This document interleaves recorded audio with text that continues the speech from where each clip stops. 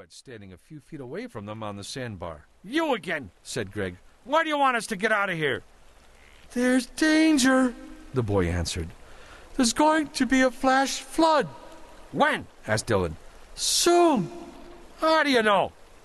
"I know." The boys found the kid weird, real weird, almost zombie-like. His lips hardly moved when he talked, and he spoke in a whispered monotone. He had a glazed, faraway stare, and he never made eye contact. Also, his face seemed drained of all color. "Just who are you, anyway?" asked Greg. "I'm Bobby Randall." "Why are you all wet?" "I fell in." "You ought to get those wet clothes off," said Greg. "You must be freezing. Do you live far from here?" "I came from the cabin in the big boulder."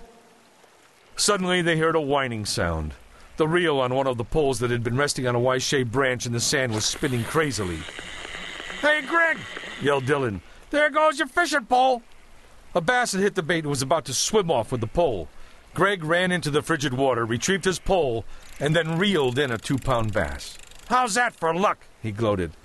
"There's my fish story for the day." Looking around, he said, "Hey, where's that kid Bobby?" "Beats me," said Dylan, shaking his head. "Man, that's one bizarre dude." "You got that right," agreed Dylan. He glanced down at the footprints in the sand and then nudged Greg. "This is really strange. How many sets of footprints do you see in the sand leading from the bank to here?" "2. Yours and mine." "Right, so where are Bobby's? He couldn't have walked up to us from the water because we were facing the stream and we would have seen him. The kid has to weigh at least 70 pounds, which means he should have left some footprints in the sand, so how come we don't see any?" "You're freaking me out," said Greg.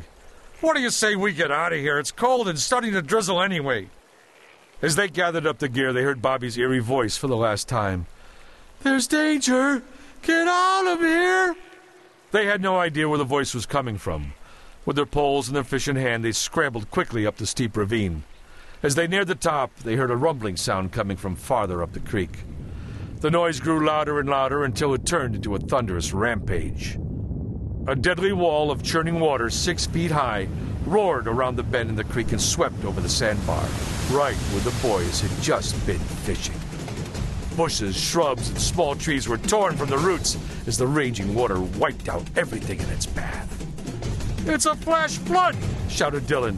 "If we had stayed for a couple of minutes longer, we'd have drowned for sure!"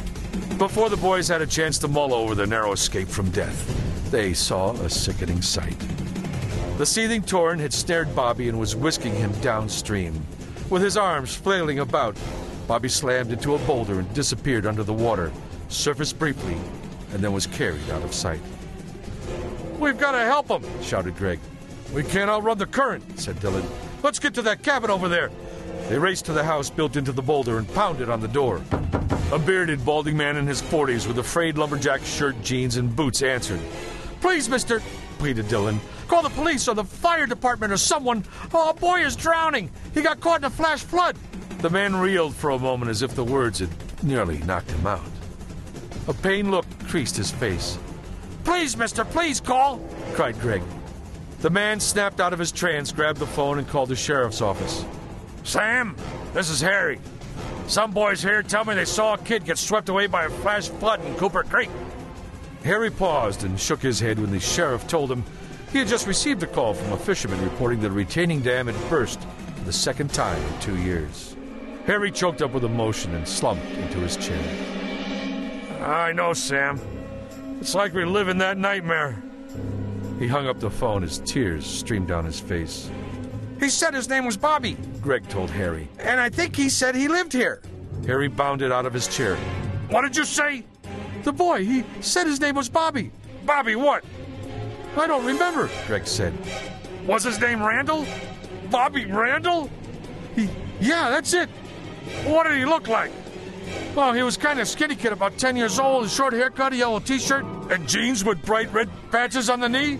"Yeah, how did you know?" "You just described my son." "Oh, I'm so sorry to hear that. I sure hope he makes it." There was no way for Greg and Dylan to prepare for what happened next. Harry's eyes flashed with anger. He grabbed his hunting rifle and leveled it right at the 2 stunned boys. "All right, you punks," he snarled. "That is the meanest, dirtiest joke I've ever heard. If you know shame..."